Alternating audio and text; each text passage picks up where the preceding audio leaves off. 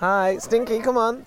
Oh, sorry. What's he called, Stinky? Stinky. Yeah, he's called Stinky. Yeah. That's a good name. Thanks, guys. This week on Walking the Dog, Ray and I popped to North London's Clissold Park to meet radio and TV star Nick Grimshaw. Nick has 2 rescue dogs, Pig, a bull terrier, who is at home with Nick's partner Mish, but he brought along his other dog Stinky for the walk, who is a ridiculously cute part pug, part terrier, and part just magical Disney creature. Nick's a joy to spend time with, as he's just bursting with brilliant stories about his childhood in Manchester, the incredible experiences he's had during his radio career. Oh, and he's also obsessed by dogs. And by the way, if you ever wanted to hear how people react when a grown man runs around a park shouting Stinky, you might enjoy this podcast. We also chatted about Nick's memoir, Soft Lad, which is out now. It's so beautifully written, and it's one of those fearlessly honest books that manages to be moving and thought-provoking and funny at the same time. A bit like him, really. I'll shut up now and hand over to the man himself. Here's Nick and Stinky and Raymond.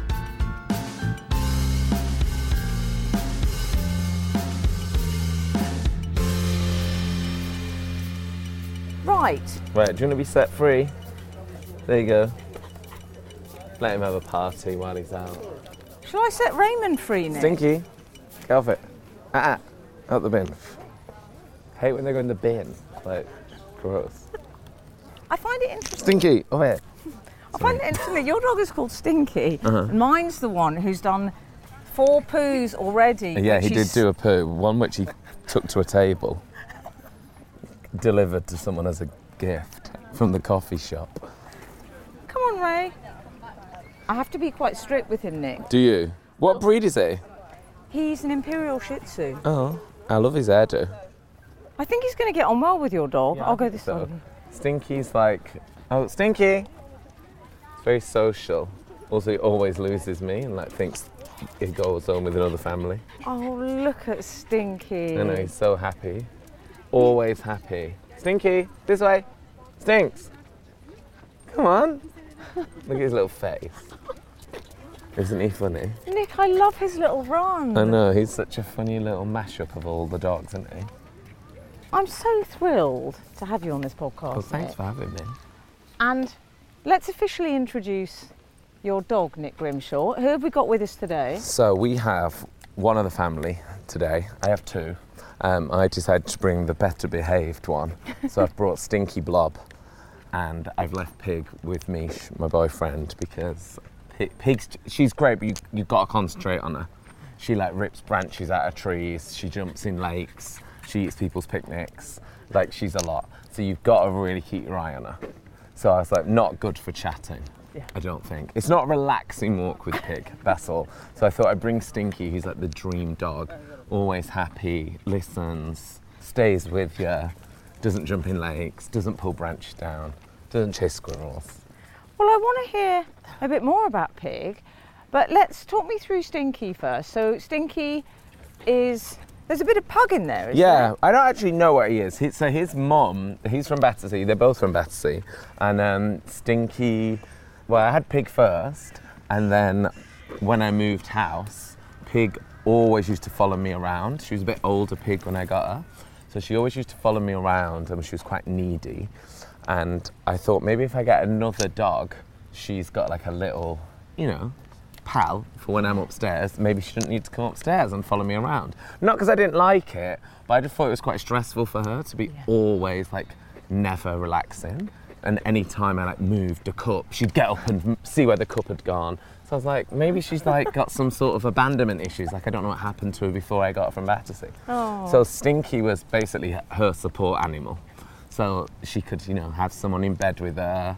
And now he just follows Pig when Pig follows me. So it's like a conga around the house of those 2 following me everywhere. But she's definitely calmer since we got Stinky. Really? Yeah, and I think it must just be nice to have something from your own species in the house, Yeah. Understand each other a bit. So yeah, I got him from Battersea. He was 8 weeks old, and his mum was tied up outside Battersea, and she was really pregnant, And when they came into work in the morning, they found her tied up and she was really, really pregnant. And when they brought her in, the second they brought her in, she gave birth. So she'd been like holding on to like be somewhere safe. And I think there was like 7 of them or something. And Stinky, we don't know what he is, but his mum was half Jack Russell, half pug. But we don't know what the dad is. So I don't know what he is. He's just sort of a mashup. Yes, because he's got quite a lot of energy for He a does. pug. He's got that yeah, terrier. and he doesn't have the flat face either, really. Oh, but he's no. crazy. He's so funny. He's such a funny character of a dog. And how do you think he gets on with Ray? They haven't, I mean, I wouldn't say they fell into each other's arms, but they seem to tolerate each other. Yeah, he's really good with dogs. He like sort of kind of is the dream dog in that he just sort of ignores them. So he'll like say hi and like play with them for a minute, but he's not bothered. He'll never like be bothered to run over to dogs. Every now and then, when they're in the house, he'll like to have a little play with them, or if someone brings a puppy round, he'll play with them. But yeah, he's quite happy with his own company, you know. He's content. Oh, Nick, is Stinky he's doing a pooing. Stinky? He's doing a Stinky. And so, Pig is a bull terrier. Pig, yeah, he's half staff, half bull terrier.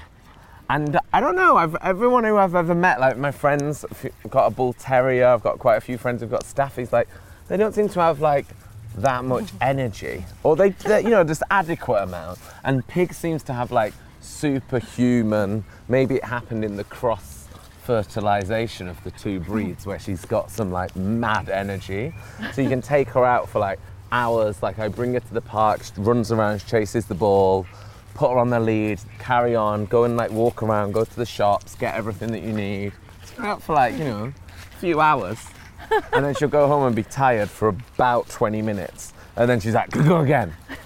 So I don't know, she's got a lot of energy. I remember when I first got her, she was really hyper and really needy. Yeah. And I worked with like a dog trainer to see what I could do to sort of help her out and, you know, what was the best course. And they were like, she'd be good on a farm, really. I was like, well, I can't become a farmer, unfortunately. So next solution. And they're quite, it's interesting Stinks. with bull terriers, they've got to be quite, have you had to work hard with the training, or was Pig quite well behaved? No, she is really good. She's good. She's very food motivated. She like loves to sit for a snack. She loves playing tennis ball. She loves interacting with humans. She doesn't love dogs. She's fine with them when I'm not there. But what's weird is when before I had Stinky, I used to live in Primrose Hill and it was so doggy, like everyone had a dog and there was dogs everywhere, and I used to take her there and never have her on a lead, and you know, in the park, and she'd run around and she was brilliant and I never had to worry about her. And then when I got Stinky, it sort of changed the dynamic a little bit and she started being a bit protective of him. So she would never like run over and bark at a dog, but when a dog came over to her, she didn't like it. Stinky's going to visit all these school Stinky's children. going to visit some kids, yeah. Oh, they seem to like Stinky. Yeah, he's really friendly, Stinky. Yeah. Hi, he's very friendly. Don't worry. Nick. He's called Stinky. Come on. Oh, she's at home. She's chilling today. Yeah. So it's just a Stinky day. Yeah. Got to separate them sometimes. Yeah. I love all those kids shouting, Stinky! I know. Stinky! So yeah, when I got Stinky, it changed a little bit, and then when I started going out with Mish, when we became like a foursome, then she changed again. Like she got really protective. And I spoke to the dog trainer about it, and she was like, I think it's like when you become more of like a pack. She sees her jobs evolved. Yeah. That now she's like, I'm the protector. I mean, she beats him up at home and they play fight like crazy. But when we're out, no one's allowed near Stinky. No dogs anyway. I'm here because I know you're a big dog lover, and I've been dying to meet you because I'm a huge fan, but I'm also here because I wanted to chat to you about your absolutely brilliant book, which I've read and I loved it. Oh, thank you. And it's called Soft Lad. It is. And it's a memoir, isn't it? Yeah. And rather handily for me, you've given me a brilliant insight into your life and your family and your childhood. So I want to go back to little Nick and dogs, because you grew up in Oldham and you didn't have any dogs, did you? I was desperate for a dog, and I always wanted a dog. And my mum was a bit scared of dogs and like was never up for having a dog, and it was all I ever wanted. And we lived near a park, so there was always every single dog breed walking past the house, and I'd sort of stare out the window and wish I had one and try and go out and stroke them in the street as they passed. And I was obsessed with them, and I never got one. And my dad was semi up for it, and I could try and convince him, and he'd take me to the park and take me to like this dog pet shop that we'd go to, and I'd like look at all the toys and stuff. But I never actually got one, and my mum sort of tried to fob me off with all different pets, like hamsters and budgies and fish, like everything else, which in the end ended up being loads more hassle than just a dog could have been. Like rabbits, everything. So never ever got one. She got me a cat, which is the opposite of a dog. So yeah, I never got one. And we used to have, we still have like our family friends. They used to have a dog called Sandy. And I was obsessed with Sandy, so I'd always go around and play with Sandy and ask to look after Sandy. And I took Sandy to like the local dog show once and like entered him there. And he must have been like about 14 or 15 years old or something. And I entered him into like the local dog show, like this like ancient Labrador. And I was like, here he is, can barely walk. And Sandy was a celebrity. Sandy was the first celebrity you ever met. Sandy was the first celebrity, yeah. He ate their Christmas dinner, like the Sandons, they were called, the family name was Sandons. They ate their Christmas dinner. Oh, he ate their Christmas dinner one year, and it got out to like a local paper, and then it got out to another paper, and then it ended up spreading, and it became like this massive worldwide news story that a dog had ate the Christmas dinner. And I think it just ate like a bit of the turkey. Yeah. And then the papers got onto it, and someone else, and it like snowballed. And it got to the point like people were calling from like Australia and New Zealand and asking to speak to my Auntie Carmel, and the Jay Leno show called and we're like, we want to do a feature on Sandy, the dog that ruined Christmas. And it became like this massive dog story. But I think it's not much news at Christmas, is there? So they were like, well, we'll go with the dog that ate the turkey. But yeah, Sandy was the first celebrity I ever met. World famous for about a week. And your childhood, it was Pete and Eileen, who I love the sound of. Yeah. You had Pete and Eileen and your brother Andrew and sister Jane. Yeah. But in some way, Nick, you were almost raised as an only child because there was such a big age gap, wasn't there? Yeah, there was like 11 years between me and our Jane, and then 13 years between me and our Andrew. So yeah, I did grow up feeling like an only child. When, in terms of playing, do you know what I mean? When you were like, I didn't really play with my brother and sister. They were really good in that they'd look after me and take me to gigs and do all the good older brother and sister things, like introduce me to the right music and things like that. But in terms of like playing, I never like played with them, you know. We never like climbed in a treehouse or anything like that, because by the time I was, 4, my brother had moved out and he was 17 and had a job and was like, an adult man. So he has a 4-year-old. And you described yourself, which I love, as the third sequel that no one wanted. Yeah, I was. That was a total surprise for my family. And I think like my mum and dad were thinking like, oh, we can wind down a little bit now, we're in our 40s. My mum was 41, so I think she was thinking, that's it, that's a wrap, that's the hard bit done. Oh, you're there, I was looking for you. Your childhood was was it a sort of cul-de-sac life, I call it? Sort of gentle, suburban, bit Truman Show? Yeah, a little bit. Like we were like on the outskirts of Manchester in Oldham, so we were in like very like suburban, horseshoe-shaped little road with bungalows and hanging baskets. But my mum and dad are both from Manchester, so they were really proud of being from Manchester, and we always went into Manchester city centre. My mum made sure like, I don't know if she did it on purpose or just from laze of never changing it, but like our dentist was in Manchester city centre, and everyone at school was like, your dentist's in town, that's mad. So we were always in Manchester, but yeah, I grew up in a place called Royton. And your dad worked for Findus, Yeah. which is the most brilliantly 70s and Isn't 80s it? job. So I love amazing. it. Shout out Lean Cuisine. And I really get the sense that there was a lovely sort of energy in your family, in the sense that you sort of always felt slightly different, didn't you? But that was never, you were never made to feel weird in your family for that. Yeah, I did feel different, and I think I felt different because I felt kind of like an only child, but not really a fully, textbook only child.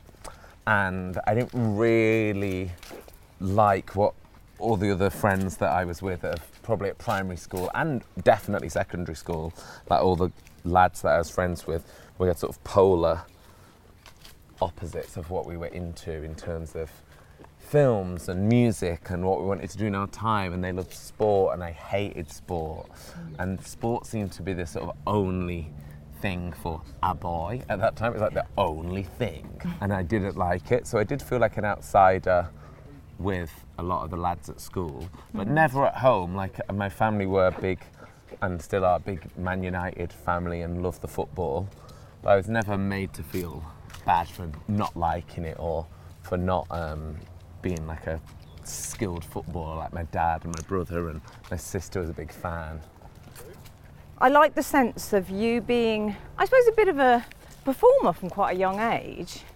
What I think is interesting is I can see how your family gave you that freedom to express that, and I wonder if that's also partly to do with the fact that you weren't being compared with other siblings. Yeah, because maybe. You were on your own, you were Yeah. one-off. Yeah, maybe. Yeah, they'd let me do what I want, and I'd, to an extent. But in terms of like performances, they'd, whether or not they wanted it or not, I'd do it. I'd do a show for them and impersonate everyone. And I used to do like Tina Turner, and I used to do Jarvis Cocker, Heather Small, and I'd do like shows for my family. Often like when my dad was trying to watch the football. But yeah, they were definitely encouraging, but also like, shut up, stop, get out. So they were encouraging, but it was realistic. Oh, look at that one, Nick. I know, I love that one. It's like a little lamb. What kind of dog is that? He's a Sealyham Terrier. Oh, wow. Apparently they're a very rare breed. Oh, yeah, I love him. From Wales. Oh, he's, Oh, Looking like a lamb doesn't help. he's yeah. very, Oh. he's lovely and sort of Christmassy. Yeah, it's Christmassy. Come on, you. Bye-bye. How do you find that, Nick, by the way? You know that thing about dog walking, you're constantly doing that, aren't you? It's I'm chatting to people. the little I exchange. love it. Do you? I really love it, yeah. I love it though, those questions that people ask. They're always like, how old is he? I'm like, why? I never say why, but I always think it's such a funny question. Why'd you care? How old is it? And you go 6, and they go, oh, 6. It's such a weird question. Because they don't care either. It's just like weird politeness that we have, like, how old is it? And I'm like, I don't know, 5 or 6. And also, and what's her name? Like you're going to then have some sort of relationship And with his them. email And address. it's important for you to know that information. It's like, I like that. Do you know what? I'll tell you when I found that useful, and I've gone through periods when, I don't know, I'm just, we've all had them, those periods of not feeling great or feeling a bit down, or I've always loved dog walking in those periods because it just allows you to engage with the world so you don't completely... Hi, Stinky, come on. Oh, sorry. What's he called? Stinky? Stinky. Yeah, he's called Stinky. Yeah. That's a good name. He is Stinky, so yeah. Baby. Oh, You are cute. Don't worry. thanks, guys. Oh. Stinky. See you later. Bye. Bye. Oh, Do you know what, Nick? I feel really proud to be with Stinky. you. You know that thing, like I felt really proud because people were giving Stinky compliments, and I was standing there like slightly pretending he was He mine. never gets many compliments because of his face. Like, it's I nice know that the all those feeling. girls are like, oh, he's so sweet and cute. Normally people are like, he looks weird. But he does look weird, but that's why I like him. And you were sort of carefree until a certain age when I feel you suddenly became more conscious of yourself. Would that be fair? Yeah, definitely. I think we all get a bit more self-conscious when we're like early teenagers, or people start going out of school together. Yeah. You know, like when you're at primary school, you hang out together, sure, outside of school, but you're like at a friend's birthday, or like you're under like adult supervision. So I think I started to feel more conscious of myself when we were teenagers and we were like going out on our own. So when you'd be like 13 and people had started going to the park and hanging out, and you'd sort of see personalities outside of what you see in school, you know? So I definitely felt conscious of myself then, because it's good, you know, you're a teenager and you don't really know how to like stand or like hold your arms or like out of your picture taken or how to smile, and like you're overthinking every single element of your being. And I just remember feeling as a teenager like really different to everyone at school, and not really wanting to be like them. I wasn't like sad that I wasn't like them. I just remember feeling really different and not really knowing why I felt different. And then I think when I got a little bit older and I realised that I was gay, I was like, oh, that might be it. Yeah. Could be that. Like, I just remember everyone loving FHM and like Gail Porter and all that. There was such a weird page 3 culture, and I just remember not really getting it, or like not really getting it, full stop. And I remember thinking, oh, maybe these women are a bit too extreme for me. Maybe I've got a simpler taste. That's how I was started to process it. I was like, oh, maybe I don't want to go out with Giselle or Kelly Brook. Maybe I want to go out with like Gail Platt or something. So that's when I first realised I wasn't like the other boys. I don't know. You know, someone a bit more akin to me and my house and my family at the time. Yeah, so you're growing up, and there's a really touching story again in your book. I don't know why, but I found this so touching, was that you were trying to sort of find an entry point into this kind of male teenage boy culture, and this thing was all the boys would have calendars, and I remember that so vividly. It was like the Caprice one, or It's so funny when you think about it. Yeah, the Like, Melinda every Messenger. single boy had a calendar, as if they like had a busy schedule. Like, why did they need a calendar? And it was all anyone talked about for ages. And then everyone on the first day of the month at school would be like, oh, new calendar today, and it'd be like Jet from Gladiators or Melinda Messenger. And yeah, I just remember that being such a huge moment of my childhood, was the discussion from about November, if not earlier, what calendar were you going to get? And you'd have to get basically soft porn. It was always like really sexy bikini shots of every woman off the telly. Do you know, Nick, I should say, this is very unprofessional, I haven't even said where we are. Am I allowed to name the park? Yeah? We're in Clissold Park in North London, which is so beautiful. Gorgeous, isn't it? I need to spend more time here, Nick. Yeah, it's such a nice part, this. Yeah, so the calendars. So the Yeah. boys would get these calendars, and you're thinking, oh shit, I better choose one. I better choose one. So I'd always think, right, who's really hot? Who would like straight lads pick? And I'd always go for like Kylie every year. Like, not even realising that Kylie was really gay. I just was like, well, she is obviously for the heterosexuals. Just look at her. I had no idea that she was gay at all. And everyone that I liked as a kid, I had no idea that they were camp. So like Jerry Halliwell, Kylie, Tina Turner. I was like, oh, these are like strong women. This is very Tina Turner was about heterosexual. 60. I loved Tina Turner. I still love Tina Turner. She's my fave. So yeah, I thought that they were really like good heterosexual women to have and adorn my books with and stuff at school. So I had like a Jerry Halliwell bookmark. So I was like, that's quite straight, isn't it? It's so good.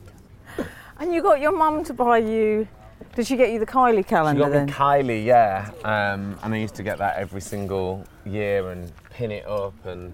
And you've subsequently met Kylie with I your have. parents. Did you yeah, tell with her my that? mum and dad. I don't think I did tell her that, no. We went to see her in Manchester with my mum and dad and then weirdly ended up going backstage, and it was quite a weird situation because she ate her dinner and we weren't eating dinner. So it was just 4 of us round a table and she ate dinner. Well, I guess because she needed to eat dinner because she'd just done a show. But we were like, oh, it's 11, you can't have your tea at this time.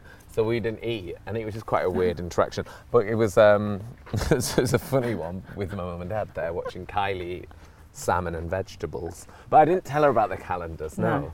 Next time I see her, But you did I shall tell. tell her. You did tell David Beckham Yeah. that you'd had a poster of him on your wall, because I feel like David Beckham was an oddly significant person for you. I feel it was almost like that was a bit of a light bulb moment. It was a real light bulb moment, yeah.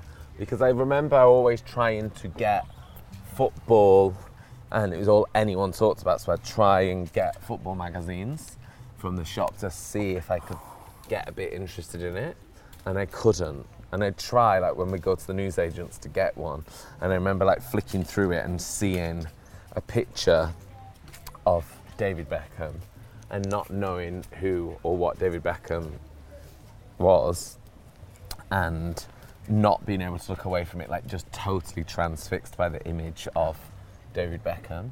And I couldn't figure out like why I loved it so much, because as I don't know how old I was young, but like not old enough to be like, oh, I fancy him. Yeah. I was like young, but when I was like, I can't stop looking at it, and it's like magnetic and sort of magical, and I couldn't really figure out why.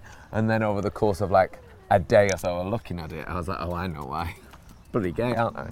So, but that was like a first moment of me like really fancying someone. That was the first time I fancied somebody.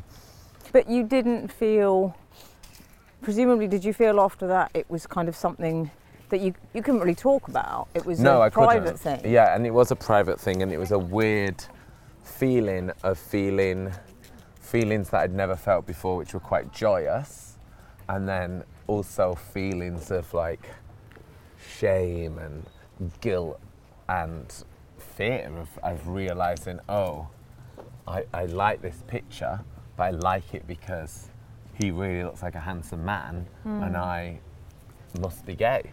So that was my feelings of seeing the picture. It was quite a weird mixed bag of feelings of seeing David Beckham's face. But it makes me so sad that would have to be your first reaction, because I suppose, you know, and I know slowly things are changing, aren't they? But those messages you must have been getting were that they said it was wrong and that this made you weird in some way or abnormal. Yeah, and I don't... Not, as I said, I hasten to add from your family, not but from from my family what at society. all. Like, they were just like Yeah. around. It was anytime anyone was gay on the telly, it was like this massive tragedy or this horrible secret, or they were dying or they'd killed themselves. So it was like something that was like weighted in guilt and shame, and it was like an affliction. So even though it wasn't, you know, I wasn't seeing like apparent, you know, homophobia in my household, but you just feel it from like watching telly and like hearing the way people said things on the radio, or the way that someone had, you know, a casual microaggression of homophobia. They were just like constant, so you just knew it wasn't the right thing as a kid And in actually, the 90s. You know, it's interesting because even at the more benign end, the fact that TV presenters, who we all obviously knew were gay, but there was this conceit that they never acknowledged it. They never acknowledged their sexuality. They said camp things and they came out with innuendos, but they never publicly stated they were gay because they couldn't, Or in they fairness. were like a caricature of gayness. It was like... It was a straight idea of... you know, it was like an extreme... I don't know. There was no one that you saw, or either I saw on the telly that was gay, that was like, oh, they're a bit like me. I thought all gay men were like Liberace. Genuinely, when I was growing up, I was like, but I'm not like that. So maybe I'm not gay, because that's what I thought gay men were. Or when someone did like a sketch show and there was a gay character, it was like this extreme camp like drag queen or something, and it was Yeah. like that wasn't what I thought I was. I didn't think that you could be gay and not be someone in performing arts or dying. That was like my two extremes of it. And I was like, well, I'm not dead and I'm not Liberace. So it was just quite, I don't know, I didn't really know where to put myself, and I felt othered and I felt quite alone and on the outside of everyone really when I started to realise, because I didn't really understand what it was. I thought it was like a new personality you had to embody or a new lifestyle you had to like learn about and take on. I didn't realise it was still you. Yeah. It was just an element of you. So I didn't really know that at the time. So it seemed overwhelming because I'd not really interacted with anyone gay at all. You know, and we had like gay people in our town, and you'd like, as kids, people would drive past and go, the gays live there. Not like as a bad thing, but it was just noted, like that was their personality. So it was like, you know who lives there? Who? Gay people. So every time you went past, someone would like point and say it. So it was never like, there was never anyone like burning pitchforks outside their house or anything, but it was always noted. So it made me think like, oh, that's the thing. You're like, I think I wrote in the book that it's like, that became their personality. So like Postman Pat, like that's what he does. Did you end up having the conversation with your parents, or did it just happen to sort of evolve quite naturally? Actually. Yeah, no, I didn't. I remember speaking to my sister about it, and my sister was like, can I just say, she was like, it's absolutely mad that you'd have to, as she said, the thought of me having to sit down with my mum and dad at a table and be like, just want to let you know that I have sex with men. And like my sister was like, that, I can't handle how cringe that would be. She was like, she's like, it's just, I can't do it. And she's like, I don't see why you should have to have that horrible, like, just want to let you know that I actually want to have sex with men. She's like, it's so crazy. I don't know, I think times have changed so much. Like, I remember growing up and there was always questions from like people in the street and neighbours and relatives from a really young age that they'd say, oh, you got a girlfriend? Oh, bet you've got a girlfriend. And I just don't think anyone would do that anymore. I'd just never say that to a kid. Like, do you know what I mean? It's such a weird thing to say. Yeah. Oh, bet you've got a boyfriend to like a little girl. It's like, well, no, she's 7. But do you remember that? Like, people would say that to you all the time. People just like, it was sort of assumed or put on you that you'd be I kind of think it's quite weird at any time of your life. It's really weird. When people come up to you and say, because you think what you're basically asking is, are you sleeping with anyone? Yeah, that's what you're, none of your business. Yeah. Oh, Nick, what's this? Oh, I don't know, a bit of Tai Chi. This looks up your Strasser because you're very into all your... Oh, Stinky's got a little friend. Over here, Stinky. Oh no, he's interrupting the Tai Chi. Stinky. Oh, shit. Nick. Don't want me shouting Stinky while you're doing your Tai Chi. It's fine. He'll be in the zone. He'll be in the zone there. Oh, sorry. Stinky. He loves getting in prams. I don't know why. Get down. Are you sure? He's really friendly. No, he won't. He's very friendly. Oh, get down. Come on. He's called Stinky. Yeah. Is that a personal thing? Yeah, well, he's just a bit stinky. So this is Raymond. This is Raymond. Yeah. Stinky, out of there. He's figured out like prams normally have like crumbs in and like food in. Okay. So he's always like when my friends come round, he's always. Doggies anyway, because I've got, well, it's a lot bigger. It's a boxer, but Oh. yeah, she does. You want to come say hi? His name is Stinky. He's called Stinky Blob. That's his full name. Come on, Stinks. Lovely to meet you. Nice to meet you guys. Come on, Bye. Raymond. Come on, He Raymond. always gets in a pram because there's always like crumbs, you know. Always there. Oh, and everyone thinks, oh, he's so fond of children. Loves Let's children. sit on that bench, Nick. Yeah, we let's should sit sit down there. for a minute. We've really put the hours in. Well, with we this have. walk, It's you like know? marathon this. I'm not fucking doing that thing again. Bloody Fucking walk knackered. for miles. This, Nick, is What? stunning. Isn't it gorgeous? Can we have a picture here? Because this is the one, It's Nick. so nice, isn't it? So, Yeah, you don't like to radio. Yes. I'm interested in how all that started because you were pretty laser focused from a young age, I feel. Yeah, I was really, really obsessed seen with it? it. And I didn't really listen to any other radio station apart from Radio 1. I just listened to it and I remember falling in love with it and how it felt really naughty, really, when I used to listen to it when I was on the way to school.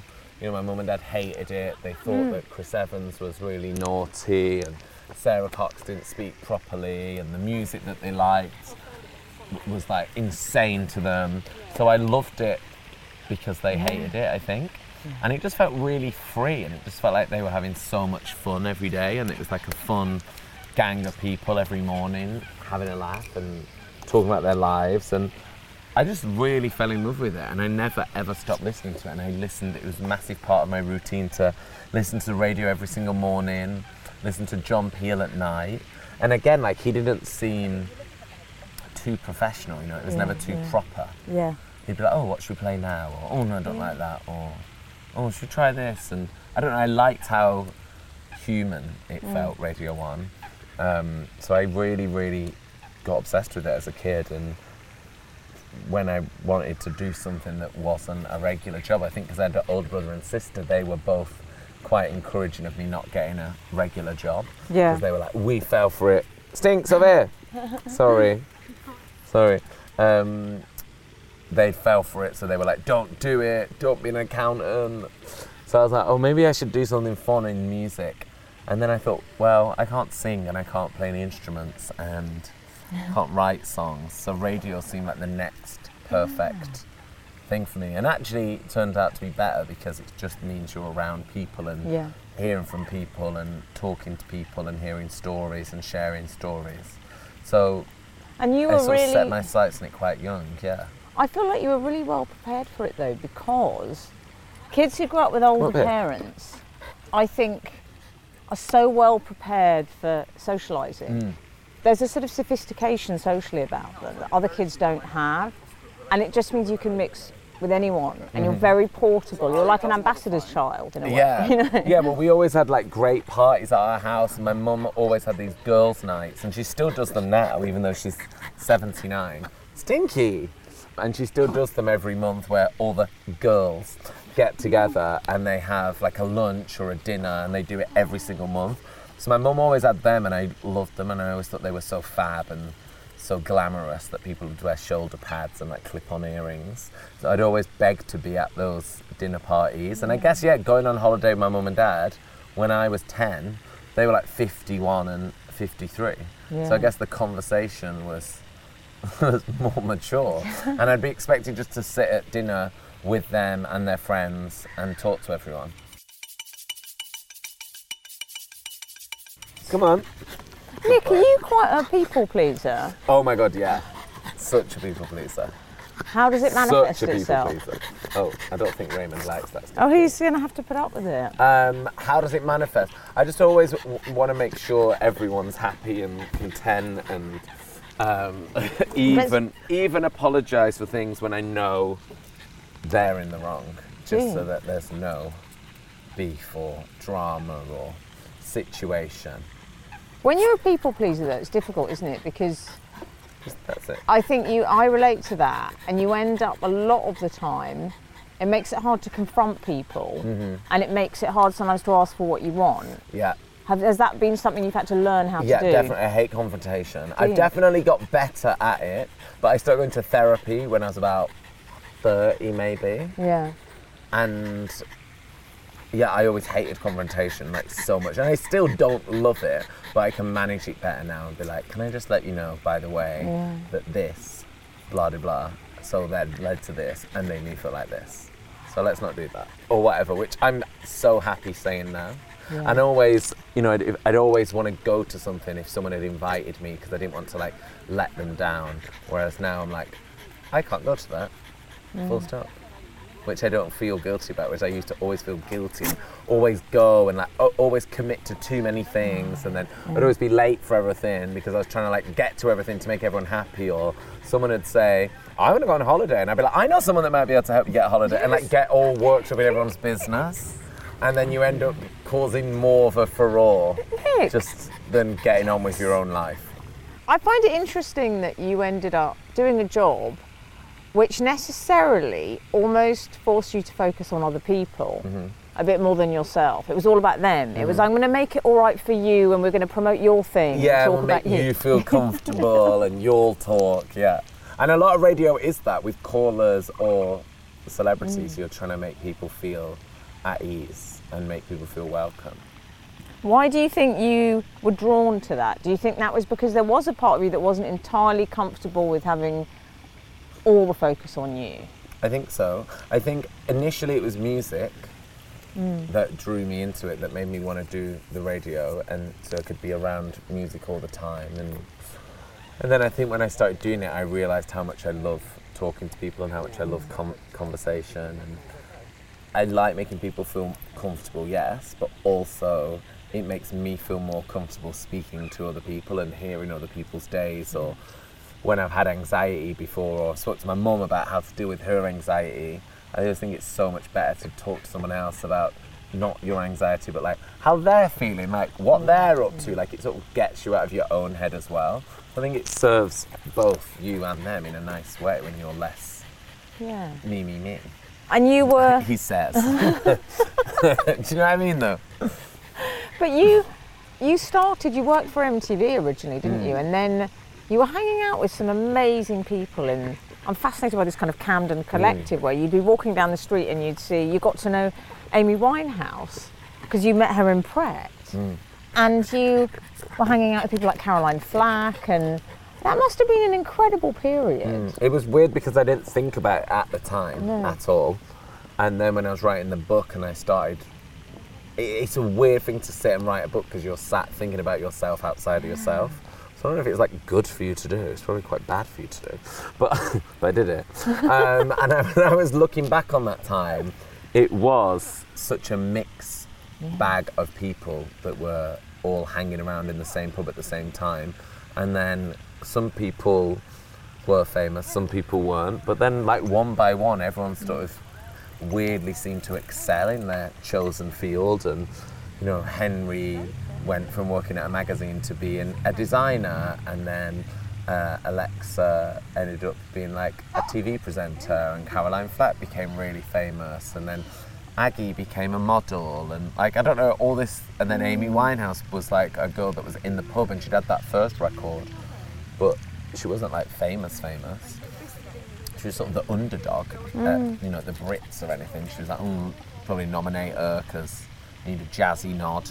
And then she became obviously like really famous, and everything sort of, I don't know, it all happened, and it all seemed to be sort of based around that pub. That's how everyone knew each other, and it wasn't like a celebrity hangout, it wasn't like a members club or anything, it was just like this very regular pub. But I think that's why London's good and why I loved coming to London, because it wasn't just famous people hanging out in a bar that was like a members bar drinking expensive cocktails. It was just a pub, and some people did become famous. Some people worked on Camden Market, some people were people that worked in the office with me at MTV. It was a proper mixture, and they were all different ages and from different walks of life. And I think London was good at that time because people were celebrated like if they were funny. Like you could just be funny, and then you could hang out with whoever, or I don't know, you were good crack.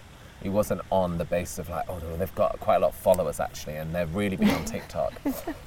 Like no one talked about work or or even thought about being professional. Stinky! Excuse me, Nick, where was Stinky? I don't know, he's been crazy ever since he got down, look. How's he got more energy? Look at Ray. I know, Ray's asleep. Nick, do you think you're like your dog? Are you more like Pig? Stinky, I'm not just saying this, but Stinky's never like this.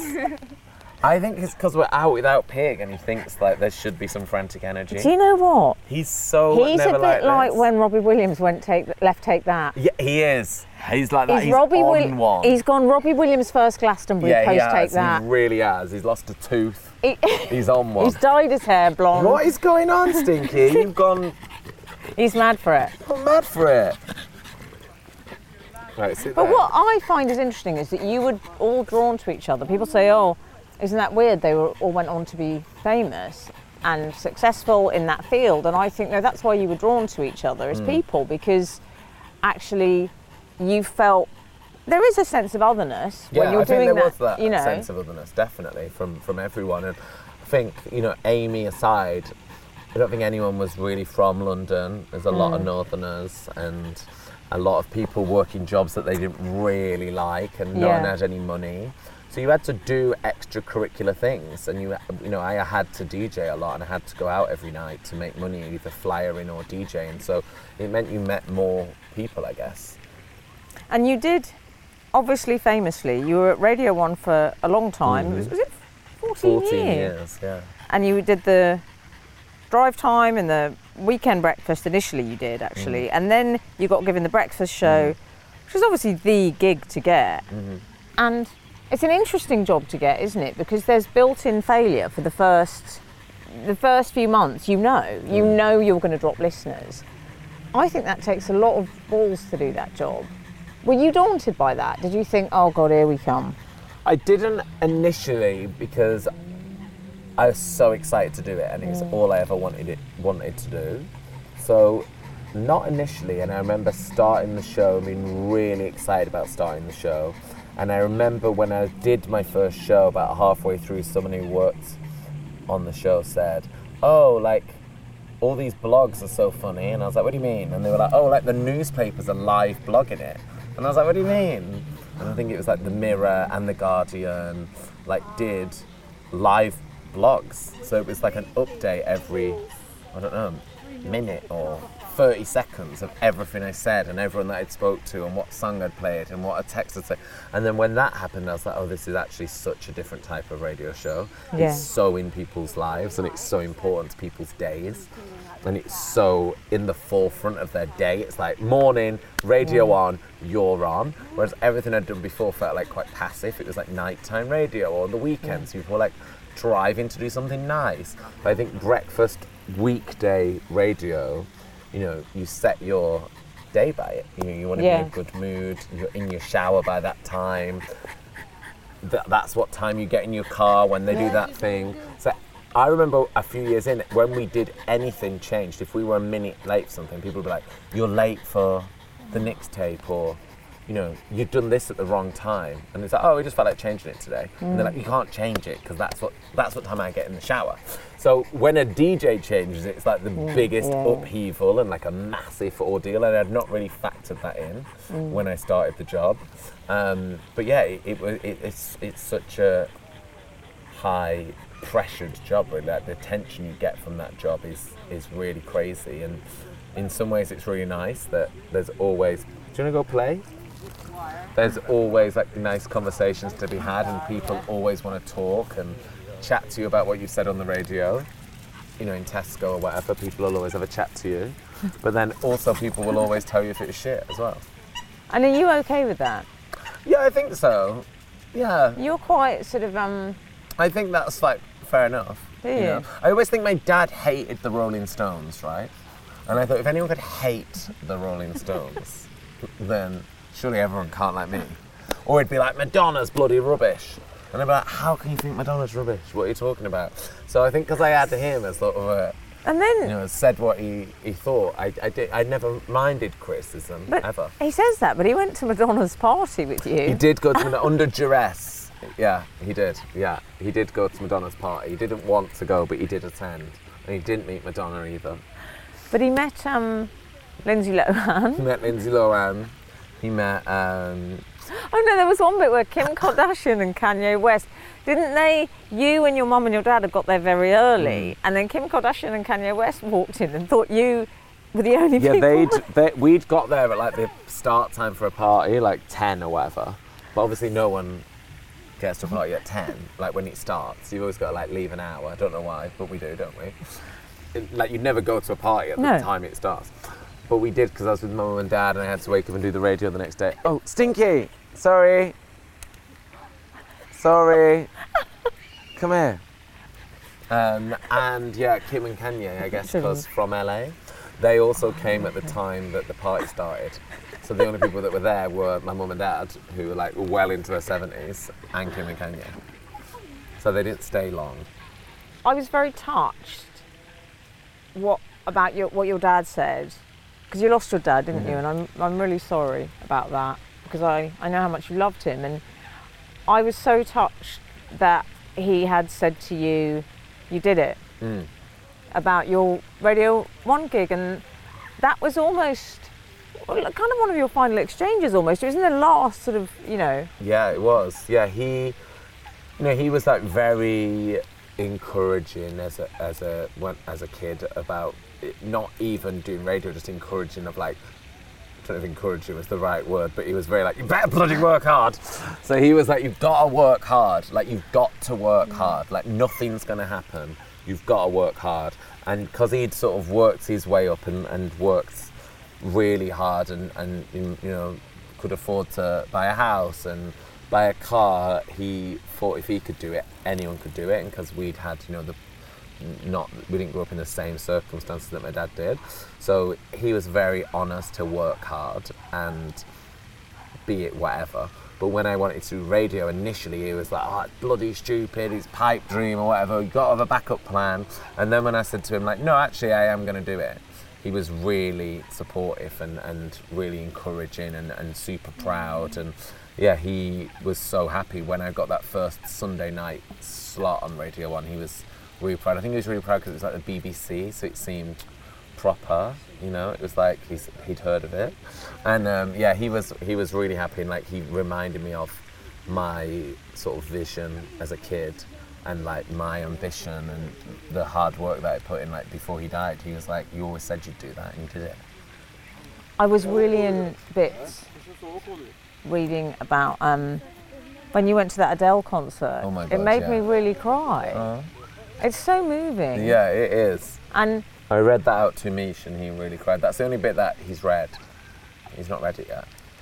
And it was basically, Adele was an old friend of yours, and you go to this concert and you take your folks, because frankly, you take your folks everywhere, which I kind of love. Yeah. Well, they took me everywhere, so I thought, just return the favour. Yeah, but that says a lot about you to me. Right. Because I've got to be honest, and you've said they come from a different world, and a lot of people, even as an adult, would have that sense of, oh God, is this going to look a bit uncool? You know, like I've got my parents and are they going to say or do the right thing? But that tells me that your relationship with your family was always more important to you than anything else. Yeah, totally, yeah. And I'm still like that. Like, I always invite them to every party, and I invite my aunties and my brother and my sister and everyone, yeah. And you went to the Adele concert and she gave you a shout out, which is incredible. Does it make you feel my love that she sung? She did, yeah, make me feel my love. Yeah, and dedicate it to me. And it was very moving, very surreal, weird moment. I don't want to ruin it. No, we won't ruin it. We'll just say... Yeah, go read it. We'll just say it was very moving. Yeah, it was But moving. your dad responded in typical Mr. Grimshaw fashion. Yeah, it was like perfect. Your dad's always saying things like, when you got hummus, what I love about your dad is he thought, he was a bit confused. He didn't like a lot of the London food and your London ways, did he? No, he still always used to be like, coming up here with his bloody London ways. Okay, what's going on here? Come on, Stinks. Oh, yeah. I'll tell you what it is, Nick. Oh, there's another dog under my leg, that's why. Nick, which way should we go? You can go back. Let's go this way. Come on. Yeah, maybe this way, because then that lady can walk that way with her dogs. Stinky. Look at him. He honestly never is like this. I think it's because Pig's not here. I quite like it. I quite like it. I love his bark. Isn't it interesting? Ray only likes Stinky. And he doesn't like... Why do you think that is? I don't know. I think Stinky leaves him alone. I think Stinky can read energy. Like with Ray, he's like, he don't want to play. It's interesting that he's just ignoring Ray, but happily chasing everyone. He's good at reading rooms, and I would say... Yeah, he can read a room. I think you're probably quite good at that. Yeah, maybe. Maybe me and him are the same. I think you're probably someone who can go into a room and think, that person looks a bit uncomfortable, I'm going to talk to them. Yeah, I have done that before once when at Glastonbury I thought someone was...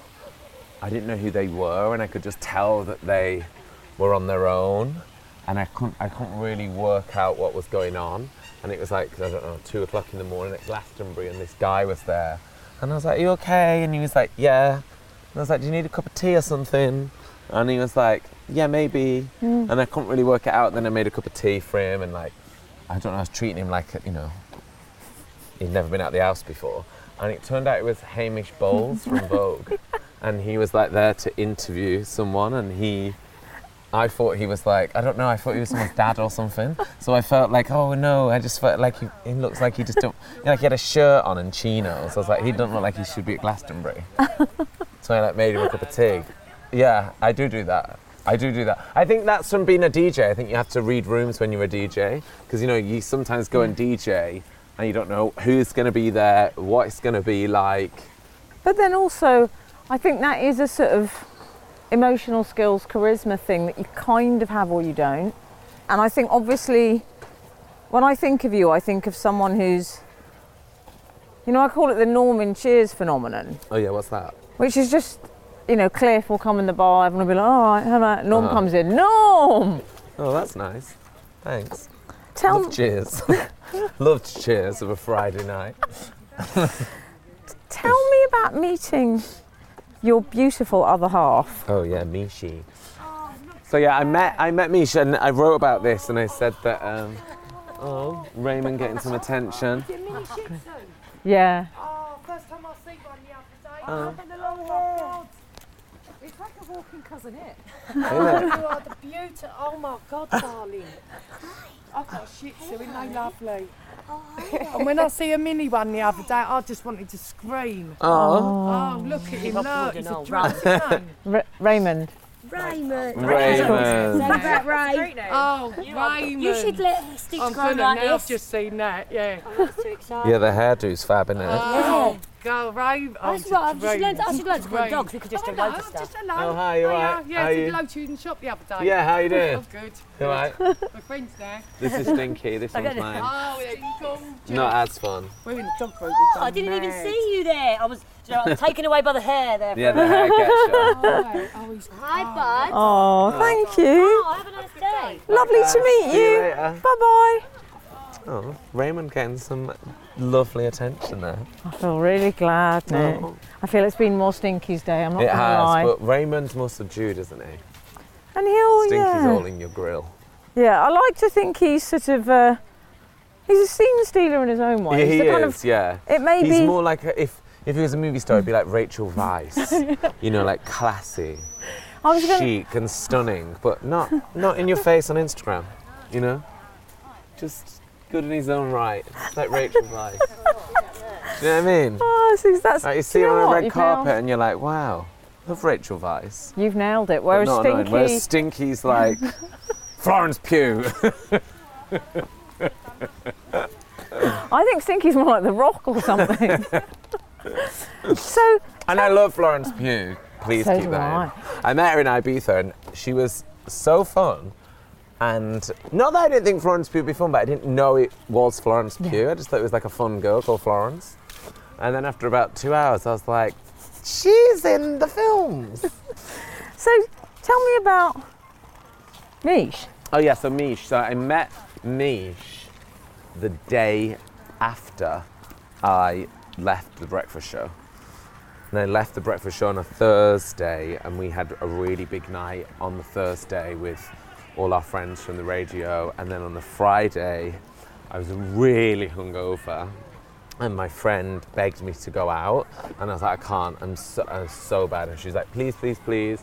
And I said, you don't understand, I can't, it's not gonna happen. And she like wore me down and then I went to this club on Hackney Road and as I was walking in, I saw Mish and obviously I didn't know him, but you know when people say like, oh, haven't we met before? Or like, don't I know you? I didn't say that, thank God, but I had that in my head. I was like, no, I know him. And it was really weird. Like I was just like, oh no, I know him. I really recognize him. And I'd never seen him in my life. And I've never really had that feeling before where I was like, oh, I know him. And it was a really weird feeling. And then I went inside and my friend said to me, because she was in front of me, she was like, I just saw your husband outside. I just got a weird feeling. And I was like, wait, I just had a weird feeling. And then we started chatting to him and he had the exact same experience in that he was really hungover and he didn't want to be there, and his friend had dragged him there. So it was quite a weird first meeting because we both were like, hi, we don't want to be here. So we bonded over the fact that we didn't actually want to be there. And then that was it. And then that was like, 4.5 years ago or something. How lovely. Yeah, so, and Mishi's great. He's really good. And he's a dancer when I met him. And now he's doing more choreography and movement direction and stuff. So he's a nice person to live with because he has a job that's I find really interesting. So I love. Quite hot as well. Oh yeah, really hot. Don't you think? Yeah. Tell me, Nick. Yeah. I'm going to let you go now because you've got to get back to Pig. Yeah. Well, Mishi's with Pig, so we've had sort of separate doggy days. Doggy dad days. Yeah. And what do you think? If I ask Mish, what does he love most about you, and what does he find the most challenging? I know what he finds the most challenging. I'm quite messy in that when I get something out, I can't seem to put it back where I found it. And do you know Misha's, my dad, exactly the same. You've married your dad? Exactly the same. Has to have the same hangers, has to have all his clothes pressed, his underpants pressed. Like, his sense of pride and order and organisation is the same as my dad. Oh my God, Stinky's in a picnic. Stinky, over here! Sorry. Stinky, come here. Stinky. Stinky. I can't tell if they like it or if they're mad. Let me go and get him. Come here. Sorry, guys. Oh. And so you're going to go back now. And do you? By the way, who does most around the house? Are you the cook? I'm the cook. He loves cleaning. Like, loves cleaning. Like, he really enjoys it. He loves making the bed. That's handy, Nick. He loves Nick. having the curtains all organised. And I love it like that. I just don't want to do it. Like, I hate doing it. But he loves cleaning. So he's really happy that I love to cook and that he And you do the clean. cooking because you've got the podcast as well with the lovely Angela Hart there, haven't you? So Andrea and I, we're doing some tomorrow actually. I spoke to her this morning and she is just so fab and so much fun. I love hanging out with her. She's so much fun. And so I've been sort of watching her cook and picking up tips from her every time we record it. But she just doesn't get stressed. Yeah. I don't know where we learn, like, you know, cooking's this stressful performance piece. That it's got to be perfect, and she's like, oh, don't fucking worry about it. She's like really relaxed and like, don't put yourself out, like make something simple that's delicious. So I've been definitely cooking more since then. Because of her. I like her because I think her manner is very, as you said, it's low stress. And also, crucially, she's funny. She's so funny. I think you're very drawn to those people because your dad was funny, wasn't he? Yeah, very funny. So. And she's no nonsense as well, you know, she's straight up. She'll say in front of the whole crew, like, how many more fucking episodes have we got to record of this? And they'll be like, 16. She's like, fucking hell, 16. And I love that she just says that to the actual producers. And we should say it's called Dish. Yeah. But yeah, it's been really fun. We just had Stanley Tucci on. We just had Ottolenghi on. David Harewood. Tomorrow we have Marcus Waring. So chefy one tomorrow. All the potions. Yeah, potions tomorrow. Well, but it's a lot of fun. I love it. You go off and enjoy that, and I'll be picking up dog shit. Yeah. Nick Grimshaw, I kind of knew I had a bit of a Mish vibe about you before really? I met you, in that I knew I was going to like you because I'd read your book and I felt I knew you. And every page I read, I thought, yes, this is how I feel. And I think a lot of people will feel the same. I hope so.